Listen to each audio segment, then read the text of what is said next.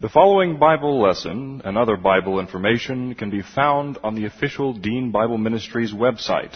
That's found at www.deanbible.org. That's www.deanbible.org. Dr. Dean is the pastor of West Houston Bible Church. And now, here's Dr. Dean with the Bible lesson. Do that by looking at God's Word. We're told in Scripture that the only way to worship God is by means of the Holy Spirit and by means of truth. They that worship Him must worship Him in spirit and in truth.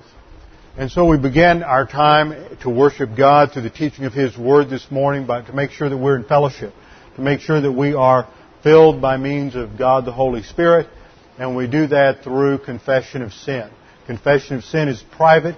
It is a function of the believer's priesthood and is between each individual believer and God the Father alone. It is not anyone else's business. It is designed to restore our fellowship and to recover the filling of the Holy Spirit so that we can move forward in the Christian life. So with that, let's bow our heads together for a few moments of silent prayer to make sure that we are indeed in fellowship and ready to study.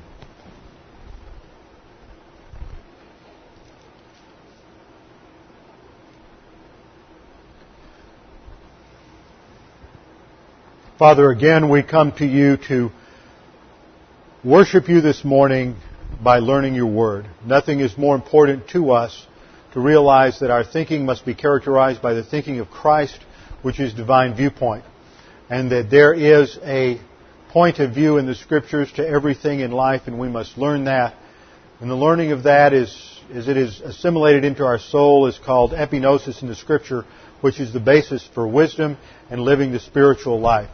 So, Father, now we realize that only through the function of our priesthood in learning your word can we grow spiritually and thereby glorify you in all that we do. We have the Holy Spirit given to us, who is our teacher, our guide, our instructor, and we pray that under his ministry today we can understand these things we study in your word, that we may apply them, that we can grow in our spiritual life. We pray in Christ's name.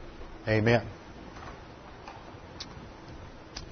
We are studying the Gospel of John, and yet we have taken a little detour in our study of the Gospel of John to look at a subject that is very important, especially in our world today, and a subject that many, many people do not understand. We came to the first day in the life of John the Baptist, and we saw how he was confronted by a group of religious leaders in Israel at that time.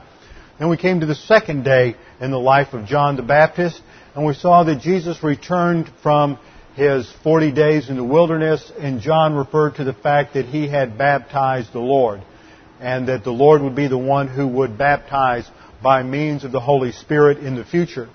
We came to the subject of the baptism of the Holy Spirit, and we took a few Sundays to discuss what baptism was, specifically what the baptism by means of the Holy Spirit is and how that relates to every single believer. And then we had to ask an important question that has been raised in our generation and in our century. Is there a connection between what the Bible calls the baptism by means of the Holy Spirit and the gift of tongues?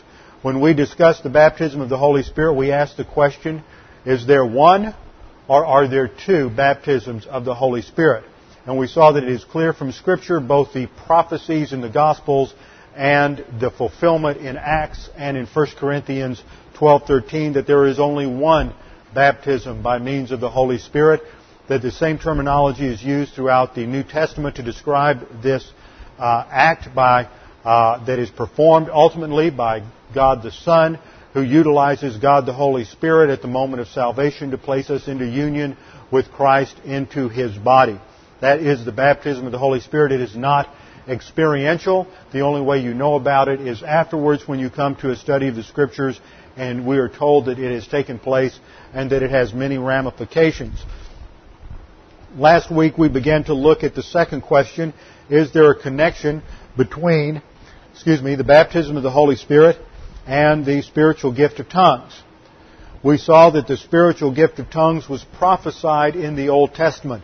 In Isaiah 28:11, This is referred to in 1 Corinthians 14:21 by the Apostle Paul, that it was prophesied as a warning sign of impending divine judgment on the nation Israel. So the purpose underlying the spiritual gift of tongues has to do with God's plan and purpose for Israel. It is not related to something that would be normative in the church age. We looked at its prophecy in Isaiah 28, and then we looked at its fulfillment in Acts chapter 2. As we looked at Acts, we saw that there are 3 occasions in the Acts narrative that relate to the speaking in tongues. One happens on the day of Pentecost. The second happens at the Gentile Pentecost in Acts 10 and 11 when Peter goes to Cornelius. They accept Christ as their Savior, and as they are filled with the Holy Spirit, the Gentiles speak in tongues to show to all the Jews that what has happened to the Gentiles in Caesarea is the same as what happened to the Jews at Pentecost, and so there is no distinction between Jew or Gentile. The fact that these Gentiles spoke in various Gentile languages at that time that they had not learned before would have spread throughout Israel, just as the fact of their salvation spread throughout Israel, and was evidence to the Jews that God was doing something.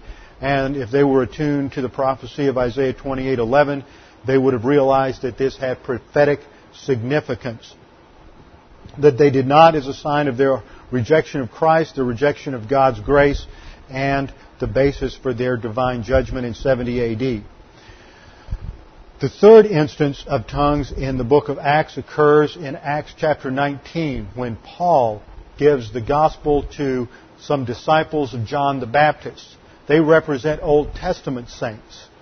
They speak in tongues when they are filled with the Holy Spirit as a sign that Old Testament saints are brought into the body of Christ on the same basis as Gentiles and Jews, therefore to show the unity of the body of Christ, that racial distinction, temporal distinctions, sex distinctions are no longer an issue. We are all one in the body of Christ. That's the basis for 1 Corinthians 12:13, which you should turn to in your Bibles now, and we will discuss this passage eventually this morning.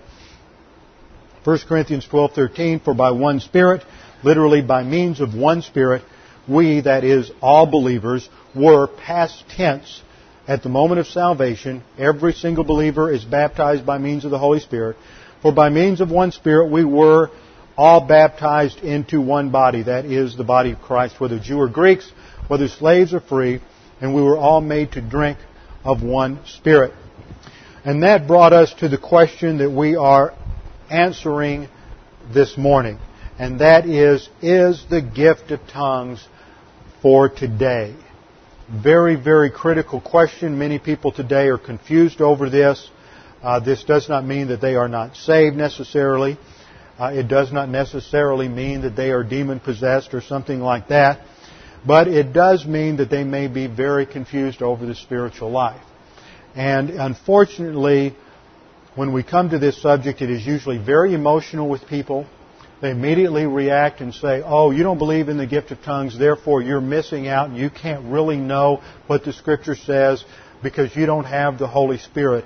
And all of that, unfortunately, is easy to say for people who do not want to grapple with what the Word of God actually means. And unfortunately, in the charismatic movement, it is dominated by a lot of mystical thought, which is based on irrationalism and emotionalism. And what really matters is not all this slavery to the literal word of the Bible. Let's just let God speak directly to us. And if God is going to speak directly to us, though, it will not contradict what God spoke directly through the apostles in the Word of God. So therefore, if the Word of God, if the Bible is the Word of God and is infallible and is our absolute guide to faith and practice, then we must look at what the Scripture says about this subject. To understand the answer to this question, we must begin with a little background in the epistle to the Corinthians. We must understand something about this area called Corinth. In my rough diagram here, to approximate a map, we have the peninsula here, the Greek peninsula. Down here there's a little land bridge or isthmus to the peninsula down here where the city of Corinth is found. Out here is the Mediterranean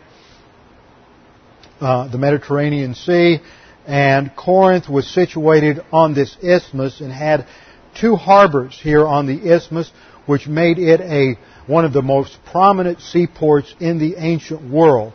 And that meant that it was an area that was rich in commerce and that people came there from all over the ancient world, from Asia and Europe. It was a Roman colony, and it is the hub of a very lucrative trade throughout the ancient world.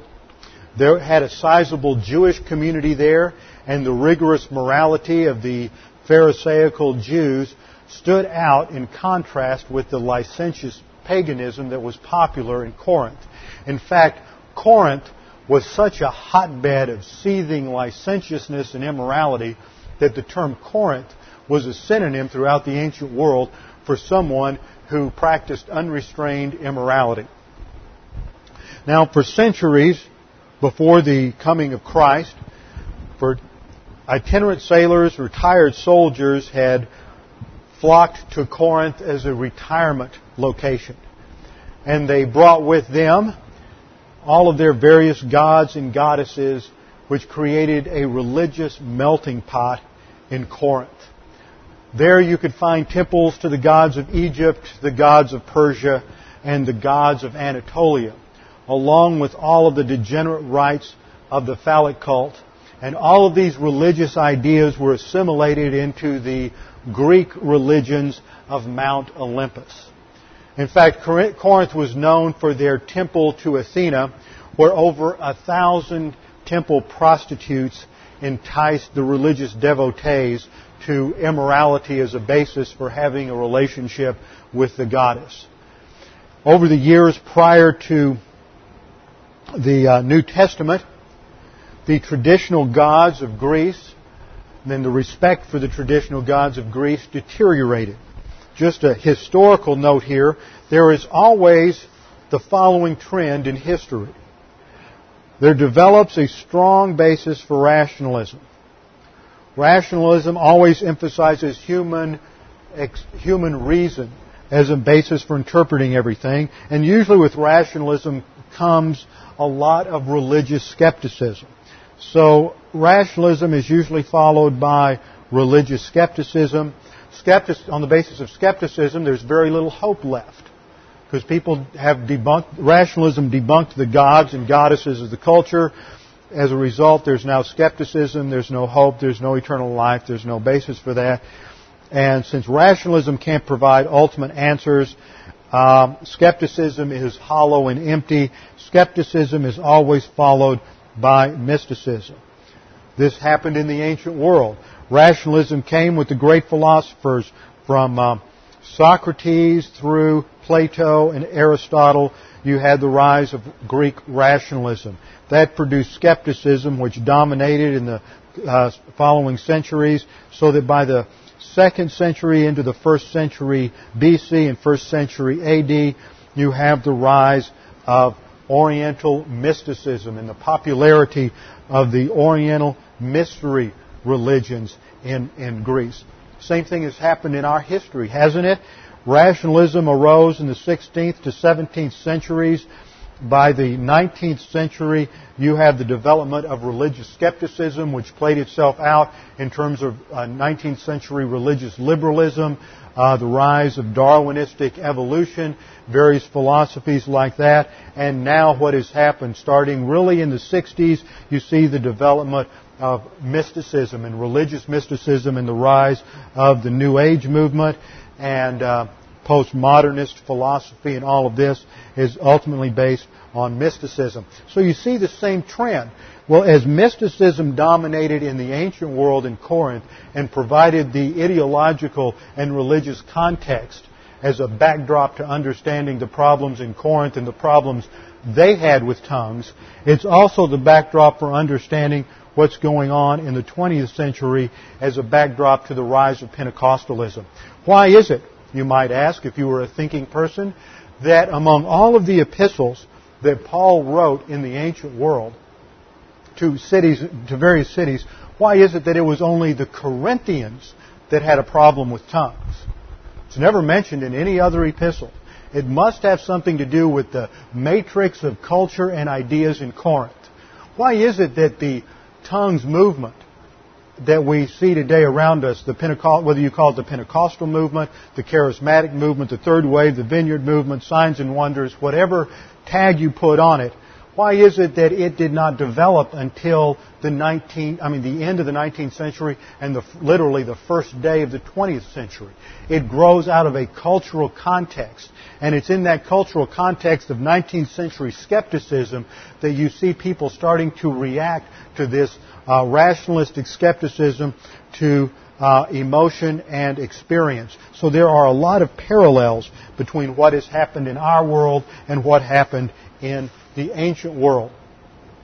At that time in Corinth, when the Apostle Paul arrived in the autumn of 49 AD to proclaim the gospel, he began by going to the Jewish synagogues. He got a few converts, created some dissension, was kicked out, and then he went to the Gentiles, to the Jew first, and then to the Gentiles.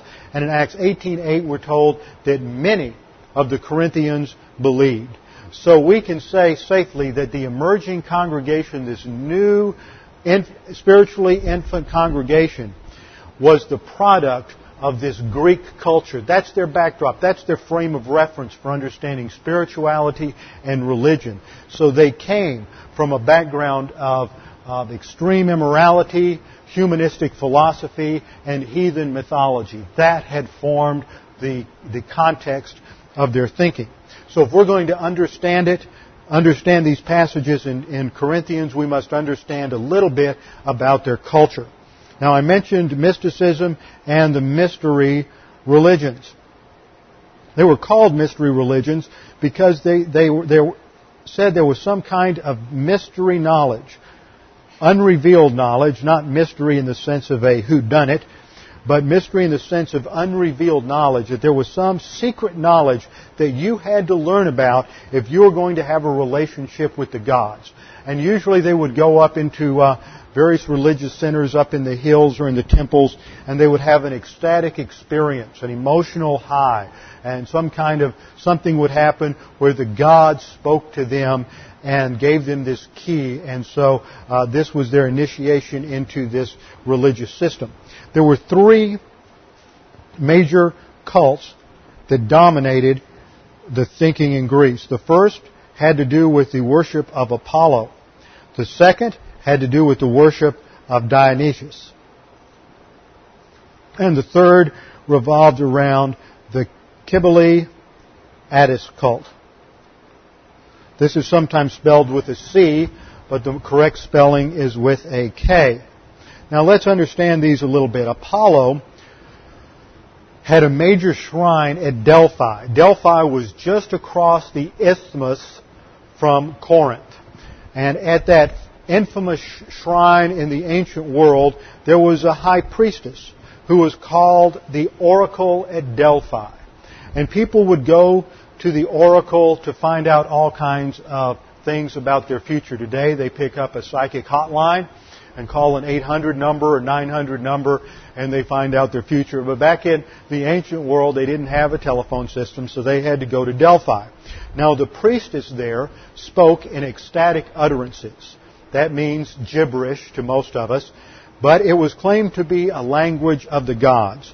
She was said to be possessed by a spirit called a pneuma Puthanos. As this is a pneuma, just like the Holy Spirit, P-N-U-M-A, it's the word for spirit, and Puthanos, spirit of the python. Now the basis for this mythologically was that at this location there had once been this enormous python in this temple, and Apollo came down and killed the python. and established a shrine, and there was established to him a shrine at that location, and it was there that the prophetess, who was called Pythia for the Puthanos demon that inhabited her, and spoke through her in prophecies, and gave out and she also spoke in a mysterious divine language. And her priestess attendants would then translate that mysterious language. Several centuries later, a Christian writer by the name of Chrysostom wrote, "This same Pythoness, then is said, being a female, to sit at times upon the tripod of Apollo astride, and thus the evil spirit, ascending from beneath and entering the lower part of her body, fills the woman with madness, and she, with disheveled hair, begins to play the bacchanal and to foam at the mouth, and thus being in a frenzy to utter the words of her madness." That's what went on. She spoke in ecstatic utterance, and it was supposedly a divine language, and analogous perhaps to a prayer language, and her priestess attendants would translate that to people. The second cult was the Dionysius cult. Now there's a connection between Dionysus and Apollo, because the Dionysian cult came out of Turkey and was brought into Greece and assimilated. And what would happen is that Apollo went on vacation 6 months a year from Delphi, and he was replaced by Dionysius. So there's this connection there that's very important.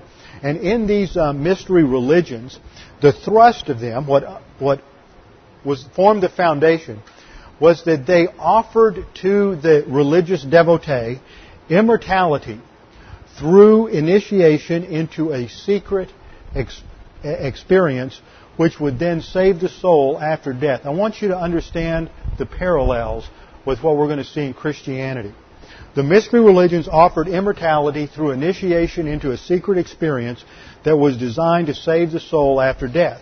According to Aristotle, the emphasis was not on learning anything, but on feeling certain emotions and entering into a certain frame of mind. It's very important to understand this, because this is the mindset of the typical Corinthian who just became a believer. This was his frame of reference. They would have these secret rites where the emotions of the participant were inflamed in a torchlight ceremony as they had a parade up the trail into the mountain grove with the throbbing beat of the drums and erotic dancing, flowing wine, and at times they would get so worked up that they would tear the sacrificial animals limb from limb while the animal was still alive, and they would eat the raw flesh. They would just get so worked up emotionally. And at the height of this ritual, the idolater was said to be mystically united with the god, so that the god indwelt him and spoke through him in a mysterious language. The Dionysian cult was one of the most extreme forms of these mystery religions. And as part of Dionysian worship, they spoke in ecstatic languages. They emphasized healing and miracles as evidence of being filled by this god. Do you see the parallel? That this was a satanic counterfeit of what would be part of the spiritual life is obvious. In fact, one of the scholars, Greek scholars, in a very well-known theological work called the Theological Dictionary of the New Testament, writes the following: that the languages produced in this frenzy were were in the divine manticism of the Delphic Phrygia, of the Basids and the Sibyls. These are all various mythological creatures. The unintelligible lists of magical names and letters in the magic papyri of this time, which are used in the invoking and conjuring of gods and spirits, may also be analogous to this obscure and meaningless speaking with tongues. Now, this guy calls it speaking with tongues because he's a liberal. And liberal theologians don't believe in anything supernatural, that Christianity is just like any other religion. So they interpret all of these ecstatic utterances as speaking in tongues. But the point I want to make from this quote is that he recognizes, as a great scholar of the classical period, this similarity between what the Bible calls speaking in tongues and what was happening in their day-to-day life with their mystery religions. And if they can come to that confusion, my point is that the Corinthians made this same confusion. Coming out of this background, when they heard about the spiritual gift of tongues, they interpreted it within the framework of their mystery religions. And so instead of understanding it as speaking in legitimate human languages, they interpreted it as this emotional, mystical experience where as a sign of the God indwelling them. Any Gentile initiate of the Dionysian cult would believe that emotional excitement and speaking in ecstatic utterances, which were, quote, used by the gods and spirits in heaven, was evidence of a special relationship with the gods. That's the point. If they were saved out of this background, they thought that if you spoke in tongues and did all this and had this ecstatic experience, then that was evidence that you had a close relationship with God. In other words, emotion became their criterion for evaluating the spiritual life. So when they spoke in these ecstatic utterances, the other point to make is that when they spoke in ecstatic utterances, the benefit was personal. It was only personal. If you were in a mystery religion, the only person that got any benefit out of this was the individual who was performing the action. No one else understood what was being said. And so it was just the fact that you had this emotional experience that sort of got you jazzed up so that you could go out and live on the basis of this experience. The third mystery religion at this time came from the Cybele-Attis cult, which in Anatolia or Turkey was intimately connected with the worship of Dionysius. So all these things come together in the ancient world. And as part of their practice, they would try to invoke the gods with clashing cymbals, banging drums, and loud gongs. What does Paul say in 1 Corinthians 13:1? 1 Corinthians 13:1 says, "If I speak with the tongues of men and of angels, but do not have love, I have become a noisy gong or a clanging cymbal." What do you think he means by that? He's making a direct reference to these religious practices that dominated in Corinth. So the sarcasm and the facetiousness of the Apostle Paul throughout these 3 chapters is incredible. Now, in their emotional excitement, as they would dance in a frenzy, their goal was to achieve this status of irrational ecstasy so that they could speak in a mysterious gibberish. So all 3 of these mystery religions encouraged their people to get all emotionally excited and speak in this gibberish in order to give evidence that they had a relationship with God. So emotion was confused with spirituality. Now, this wasn't unique to this particular time in the 1st century. 100 years later, you had a man by the name of Montanus arise in the same area in Turkey, in Anatolia. In fact, Montanus, before he was saved, was a priest of Cybele. So he had been part of this Cybele-Attis cult, and he began a Christian sect which espoused these same heretical views, emphasizing irrational ecstatic prophecy about the return of Christ, miracles, and emotional experience as a criterion for spirituality. Since these later Montanists, 100 years later, confused emotion, frenzy, and ecstatics with spirituality, it's real clear that the 1st century Corinthians were making the same error. And I think that the same error is what underlies the Pentecostal charismatic movement today. Now, that's background to Corinth in terms of their religious background. Now we have to understand something about the Corinthians believers themselves.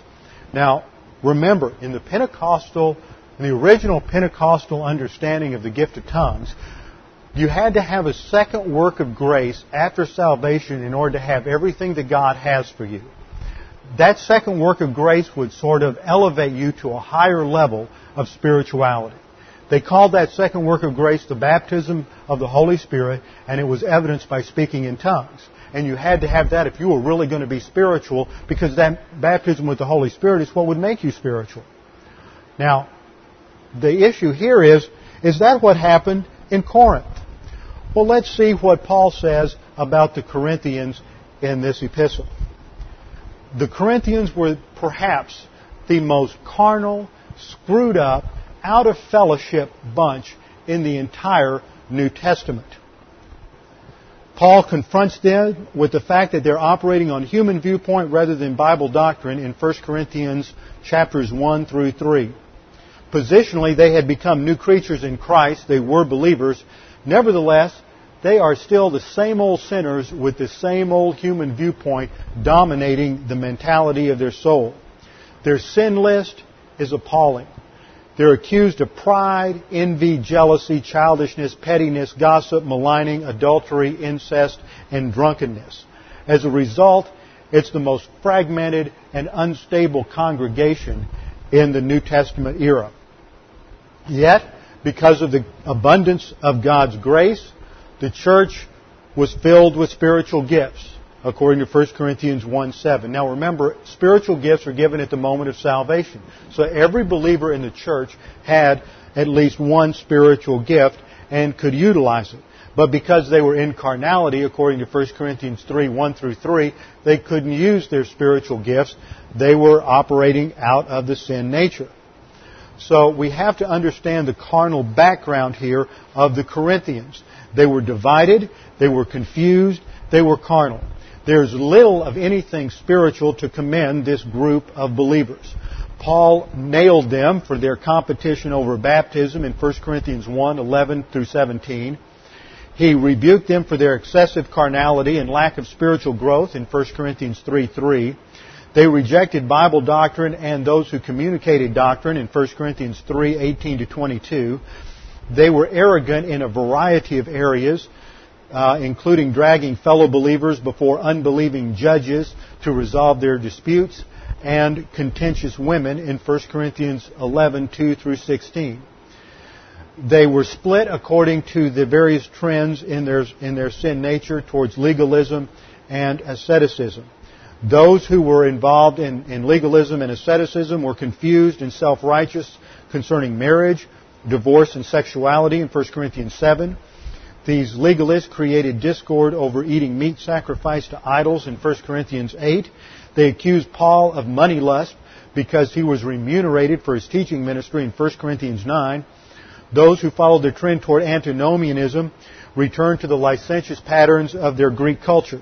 They tolerated incest in 1 Corinthians 5:1, fornication in 1 Corinthians 6, participated in the phallic cult in 1 Corinthians 6:15, and they exploited the Lord's table as an excuse for gluttony and drunkenness in 1 Corinthians 11:17. So we're not talking about a group of people here that are just really excited about their relationship with the Lord and walking by means of the Holy Spirit, are we? This is as screwed up a bunch of Christians as you'll find at any time in church history.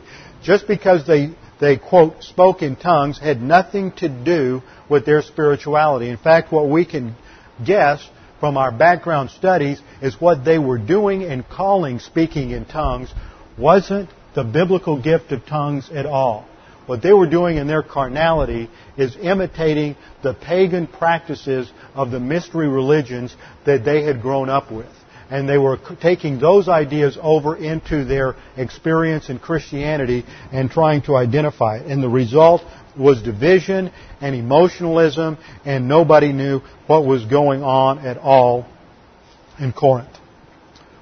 Now, 1 Corinthians 14, which we won't have time to go through because that's not my point. I don't want to deal with 14 because chapter 14 regulates the spiritual gift. Well, if the spiritual gift is no longer valid, then it doesn't need to be regulated. So we don't really need to do a point-by-point exegesis there, but one thing I do want to emphasize is what is said in 1 Corinthians 14:4. 1 Corinthians 14:4 says, "One who speaks in a tongue edifies himself." And Paul is simply making the point that if you go out here and have this ecstatic utterance, the only person who's benefiting from it is you.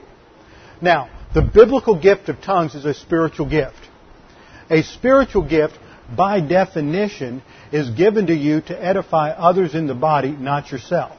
If you're using your spiritual gift for your personal benefit, then you're in arrogance and self-absorption, and you're distorting the spiritual gift.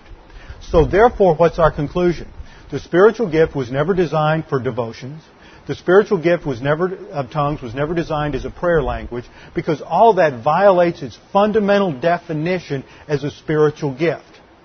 So whatever else the Apostle Paul is saying in chapter 14, he is saying what he concludes later on, that he would rather speak 5 words with his mind than 10,000 words in a tongue.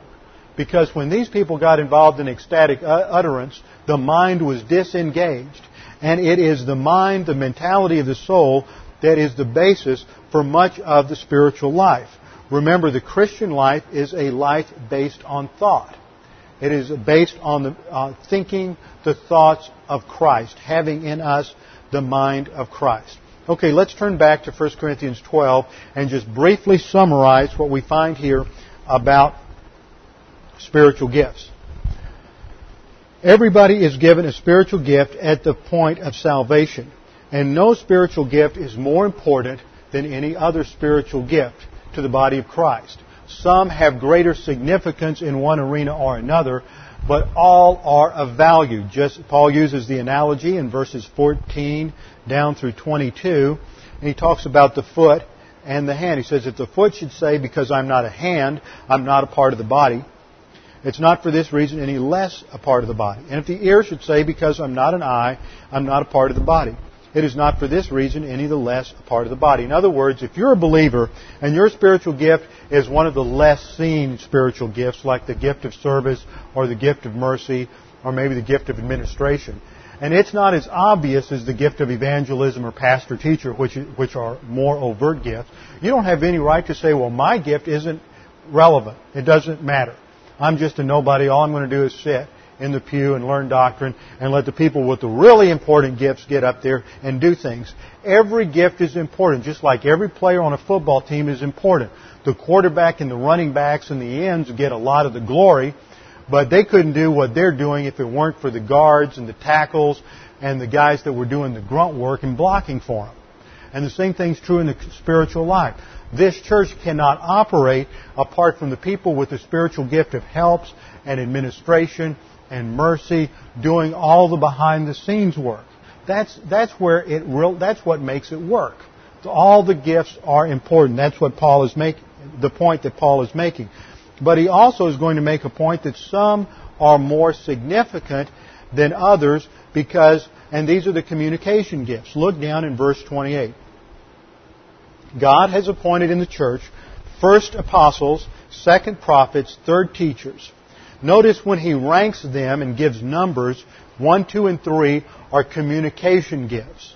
The gift of apostle communicated the New Testament revelation. So did the gift of prophet. Those are no longer in effect today. Ephesians 2:20 says that they were foundational gifts. When you build a house, the church is compared to a house. When you build a house, you only lay the foundation once. Once the foundation is built, everything else goes on top of it. The foundation that is laid is the foundation of doctrine in the Scripture. Once that was given, it's no longer repeated. It's given once for all and does not need to be repeated from one generation to the next. That was the function of the communication gifts. The pastor-teacher has a communication gift because it's important to learn doctrine. You can't grow without learning doctrine. So communication gifts are vital to the growth of the body of Christ. That's where our nutrition comes from as we take in the Word of God. The other gifts then are not ranked sequentially. They are just listed. Miracles, gifts of healing, helps, administrations, various kinds of tongues. And there we learn, and the inference in all of this towards the Corinthians is that they were placing tongues, which is listed last, as more important than even a communication gift of pastor-teacher. In other words, they were saying it's more important for us to have this experience with God than it is for us to sit and study and learn doctrine. So they elevated experience over doctrine, which is something that is very common in the charismatic Pentecostal movement. So we look at the issue of spiritual gifts, we realize that the present conception of spiritual gifts in the charismatic Pentecostal movement is in direct contradiction to what is taught in 1 Corinthians chapter 12. The highest priority gifts were those that related to the communication of doctrine, because that's the only way that we can grow in the spiritual life. Now, before we get into 1 Corinthians 13:8, we need to remind ourselves that the spiritual life is based on thinking doctrine. It's not based on emotion. Emotion should never be the basis for making decisions or evaluating the Christian life. Emotion can never learn. Emotion cannot analyze or solve problems. Emotion cannot produce spiritual growth. It's easier for people to rely on emotion, though, than invest their energy in concentrating on doctrine and in having the self-discipline to think and to go to Bible class and listen to somebody teach for 45 minutes, an hour, or even longer. God designed emotion to be a responder to the mentality in the soul, not to be the initiator. When emotion overruns the mentality of the soul, the result is subjectivity, irrationality, and self-absorption. And emotionalism was a rampant problem in the Corinthian church. But let us remind ourselves what the Bible says. For as he thinks within himself, so he is. Proverbs 23:7. Colossians 3:2 is a mandate to believers. Set your mind, that is, the thinking part of your soul. Set your mind, not your emotions, on the things above, not on the things that are on earth. Ephesians 4:23. And that you be renewed by means of the Holy Spirit in your mind. That is, we are renewed by means of thinking. The Holy Spirit helps our thinking as we think about doctrine and apply it to our lives. And then Philippians 2:5, have this attitude. The Greek word there is phroneo. Phroneo refers to objective thinking. Have this thinking, therefore, in yourselves, which was also in Christ Jesus. How do you learn to think like Christ? By learning doctrine. The Word of God is called the mind or the thinking of Christ in 1 Corinthians 2:16. Therefore, we conclude that what God says is more important than how we feel. What God says is the only thing that matters in terms of our spiritual life, not how we feel. When God's Word becomes more real to you than any emotion, any circumstance, or any experience, then you're beginning to move forward in the spiritual life. Only by learning Bible doctrine can you come to know God. Only by learning doctrine can you know God and then love God. You cannot love what you do not know. And you cannot know what you haven't taken the time and the discipline to learn. You have to renovate your thinking through Bible doctrine. Romans 12:2 says, do not be conformed to this world, but be transformed by the renewing of your mind, not your emotions, that you may prove what the will of God is, that which is good and acceptable and perfect. So the spiritual life is a life of thought, a life based on thinking Bible doctrine. Now, let's look at 1 Corinthians 13. The key verse that we want to look at here to answer the question, is the gift of tongues for today, is verse 10. Verse 10 says, but when the perfect comes, the partial will be done away. And this is the whole issue. What does it mean when it says, when the perfect comes? What exactly does that mean? Well, there's two ways you can interpret this word, but let's look at it in the Greek first. In the Greek, the word is teleios. T-E-L-E-I-O-S.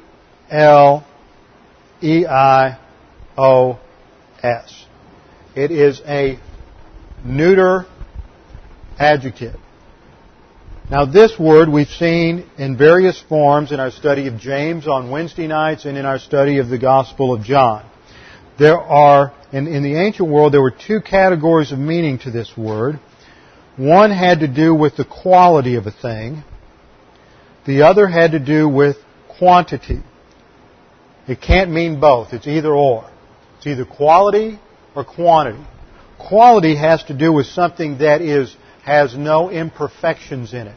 So in terms of a qualitative idea, you would translate it as perfect.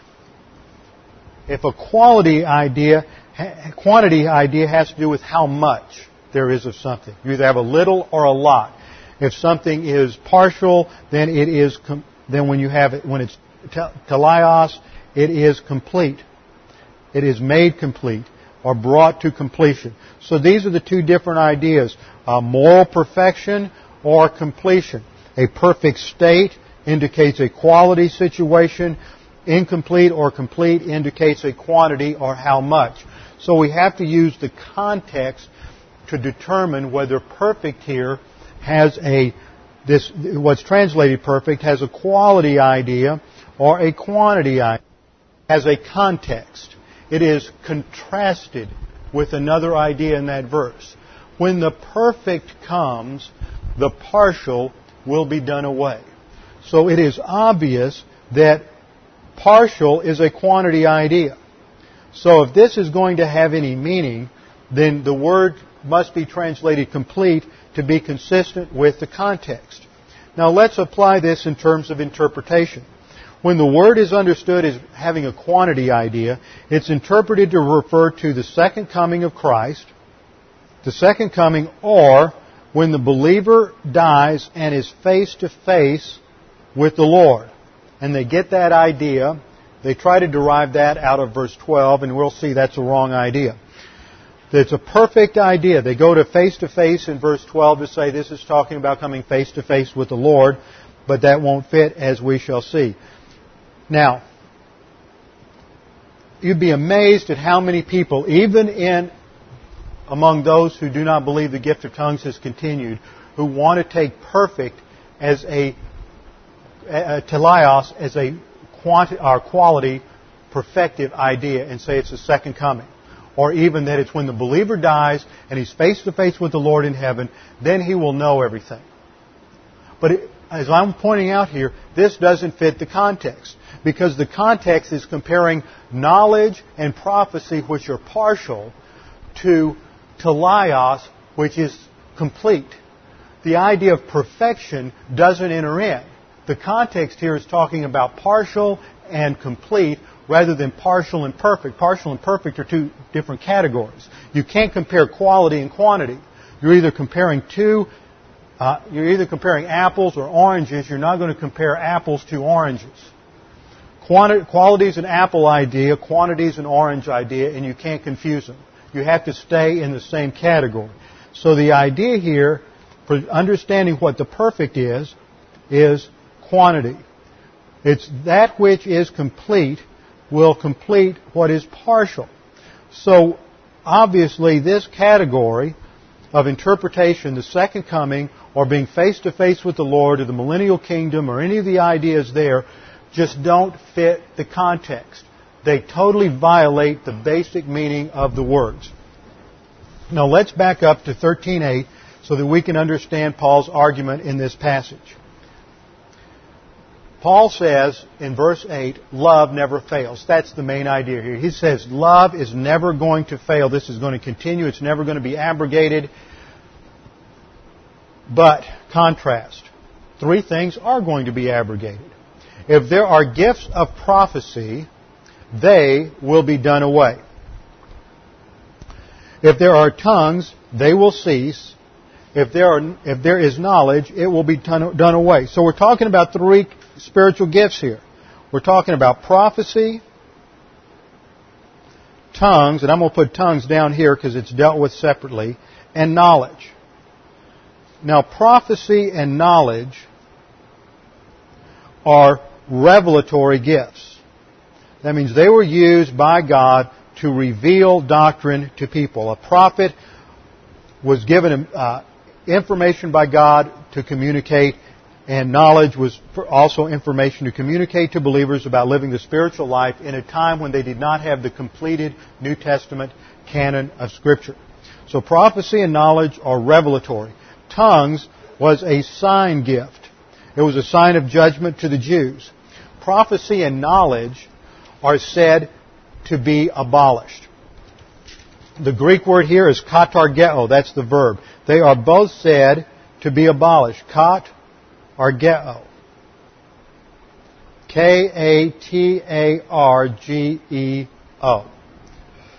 But tongues is not abolished. It's a different word. Paul uses the word pauo. P-A-U-O. Up here it's passive. In other words, something's going to happen that is going to knock prophecy and knowledge out of the ballgame. They will be acted upon completely. That's the sense of the passive. They receive the action. So something's going to happen to abolish prophecy and knowledge. But tongues is used in the middle voice. Not the passive, but the middle. And it's a dynamic middle, which indicates that tongues is just going to die out. It's just going to disappear. Now, tongues is not mentioned again in this passage, which indicates that tongues probably would die out before the other two gifts were abolished. We know from history that it did. In 70 A.D., when Israel was taken out under the fifth cycle of discipline, when the Roman legions under Titus came in and destroyed Jerusalem, Israel no longer existed as a nation, and the purpose for tongues as a sign of judgment, therefore no longer existed. The sign, what the sign signified, had come to pass, so it was no longer necessary for the gift to function. But prophecy and knowledge were still in operation. It wasn't until 95 A.D. that the Apostle John received the prophecy in the book of Revelation. So it says that prophecy would be done away, katargeo, tongues would cease, pao, knowledge would be done away. Then it goes on to talk in verse 9 about these two subjects, prophecy and knowledge. For we know in part, and we prophesy in part. So what characterizes prophecy and knowledge is that they are both partial. Both of them. And the Greek word here is ek merus. E-K-M-E-R-O-U-S.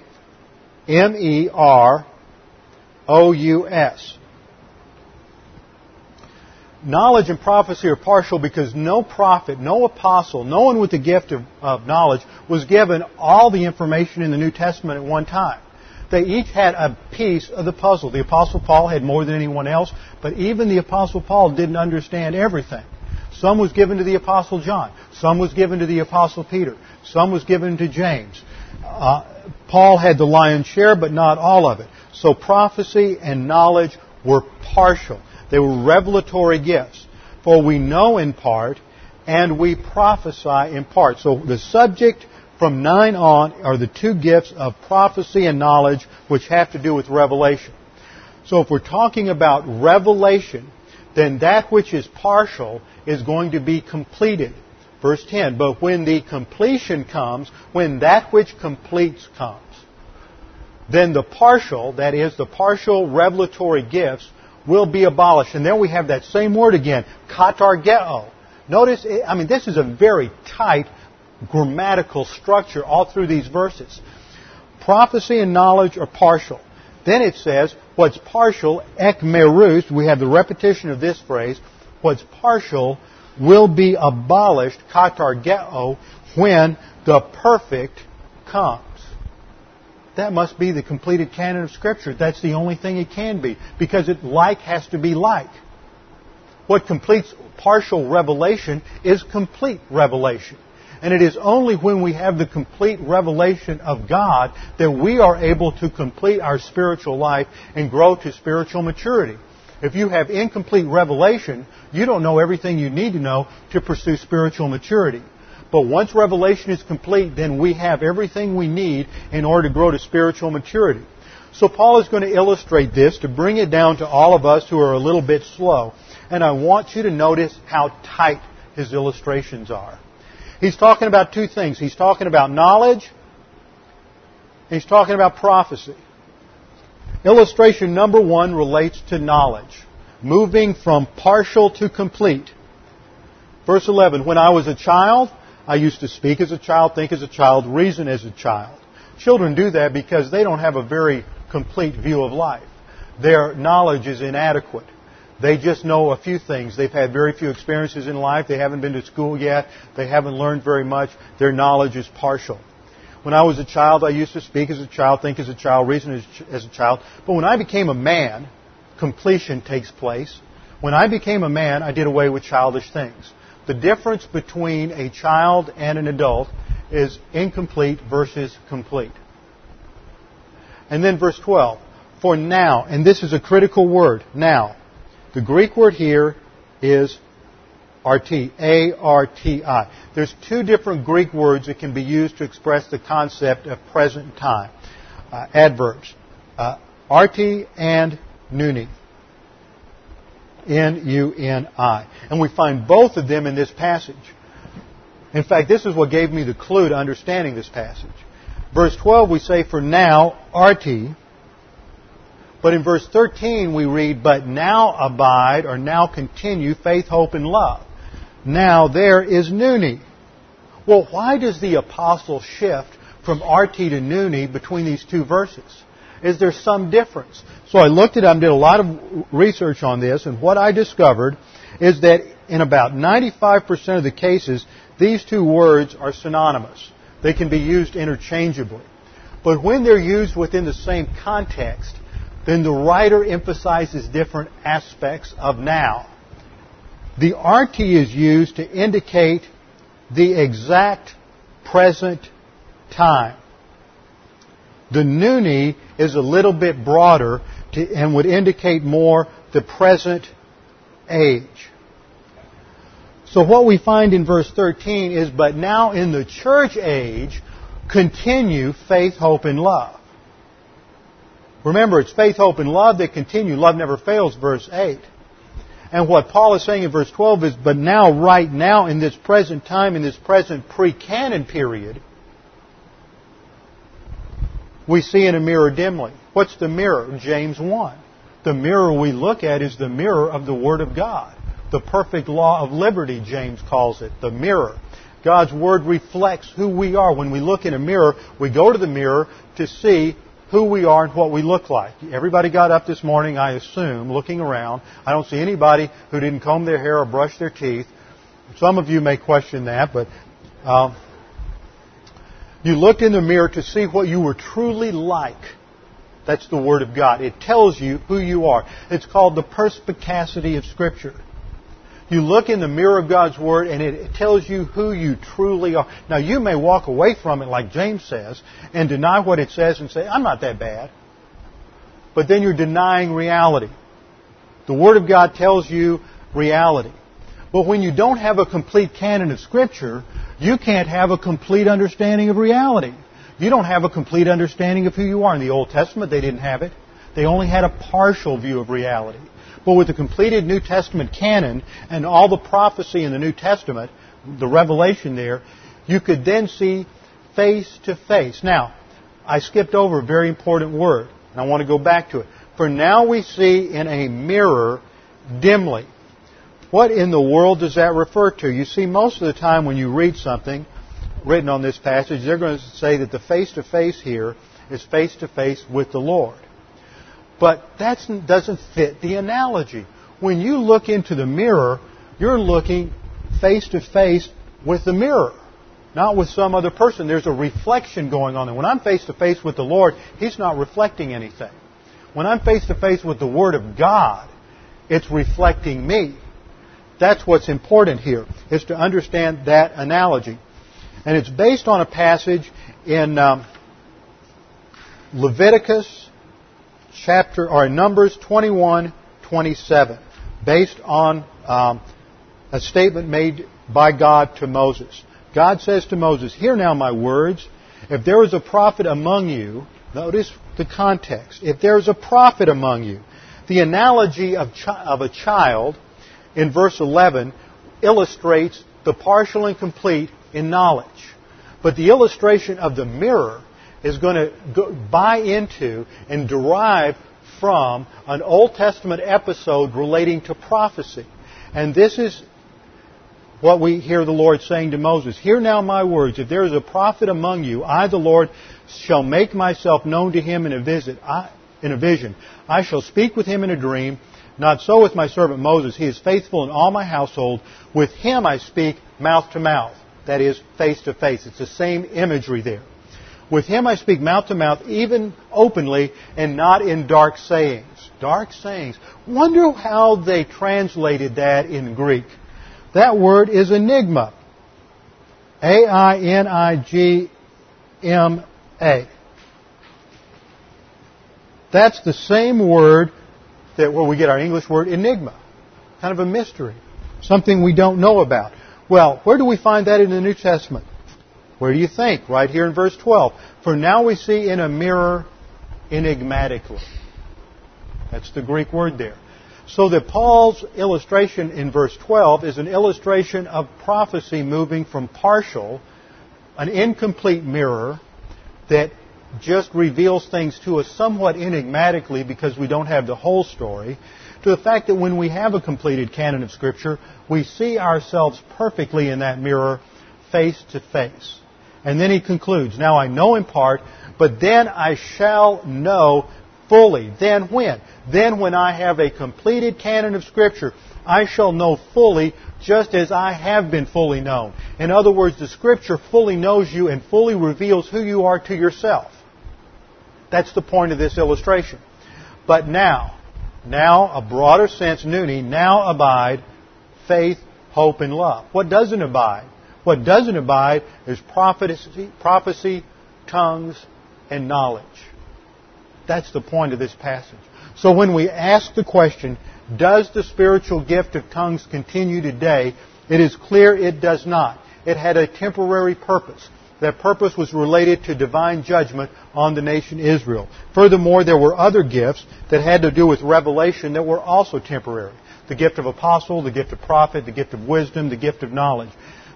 Those had to do with revelation. But once revelation was complete, when the perfect, the teleos came, the completed canon of Scripture, then they died off.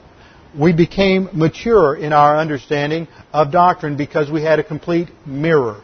And that complete mirror is perspicacious. It reveals to us all that we are and who we are in brutal honesty.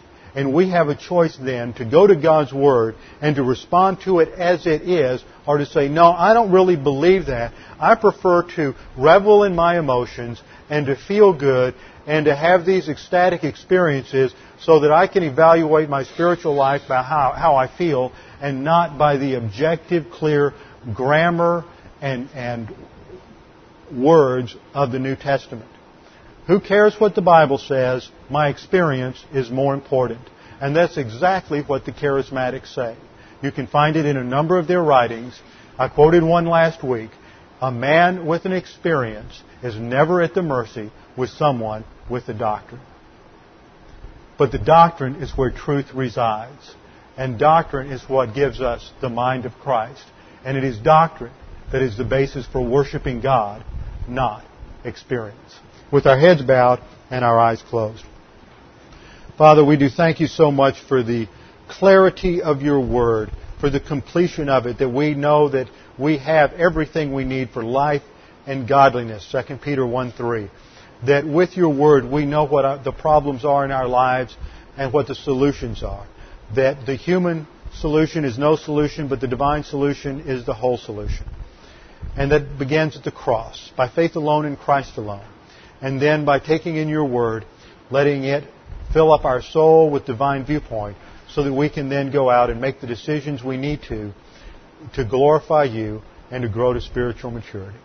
Father, we pray now that you would remind us of these things and that you would use all of these teachings to challenge us with the veracity of your word and how important it is to know your word and to let it transform our lives. We pray this in the name of Jesus Christ, our Lord and Savior. Amen.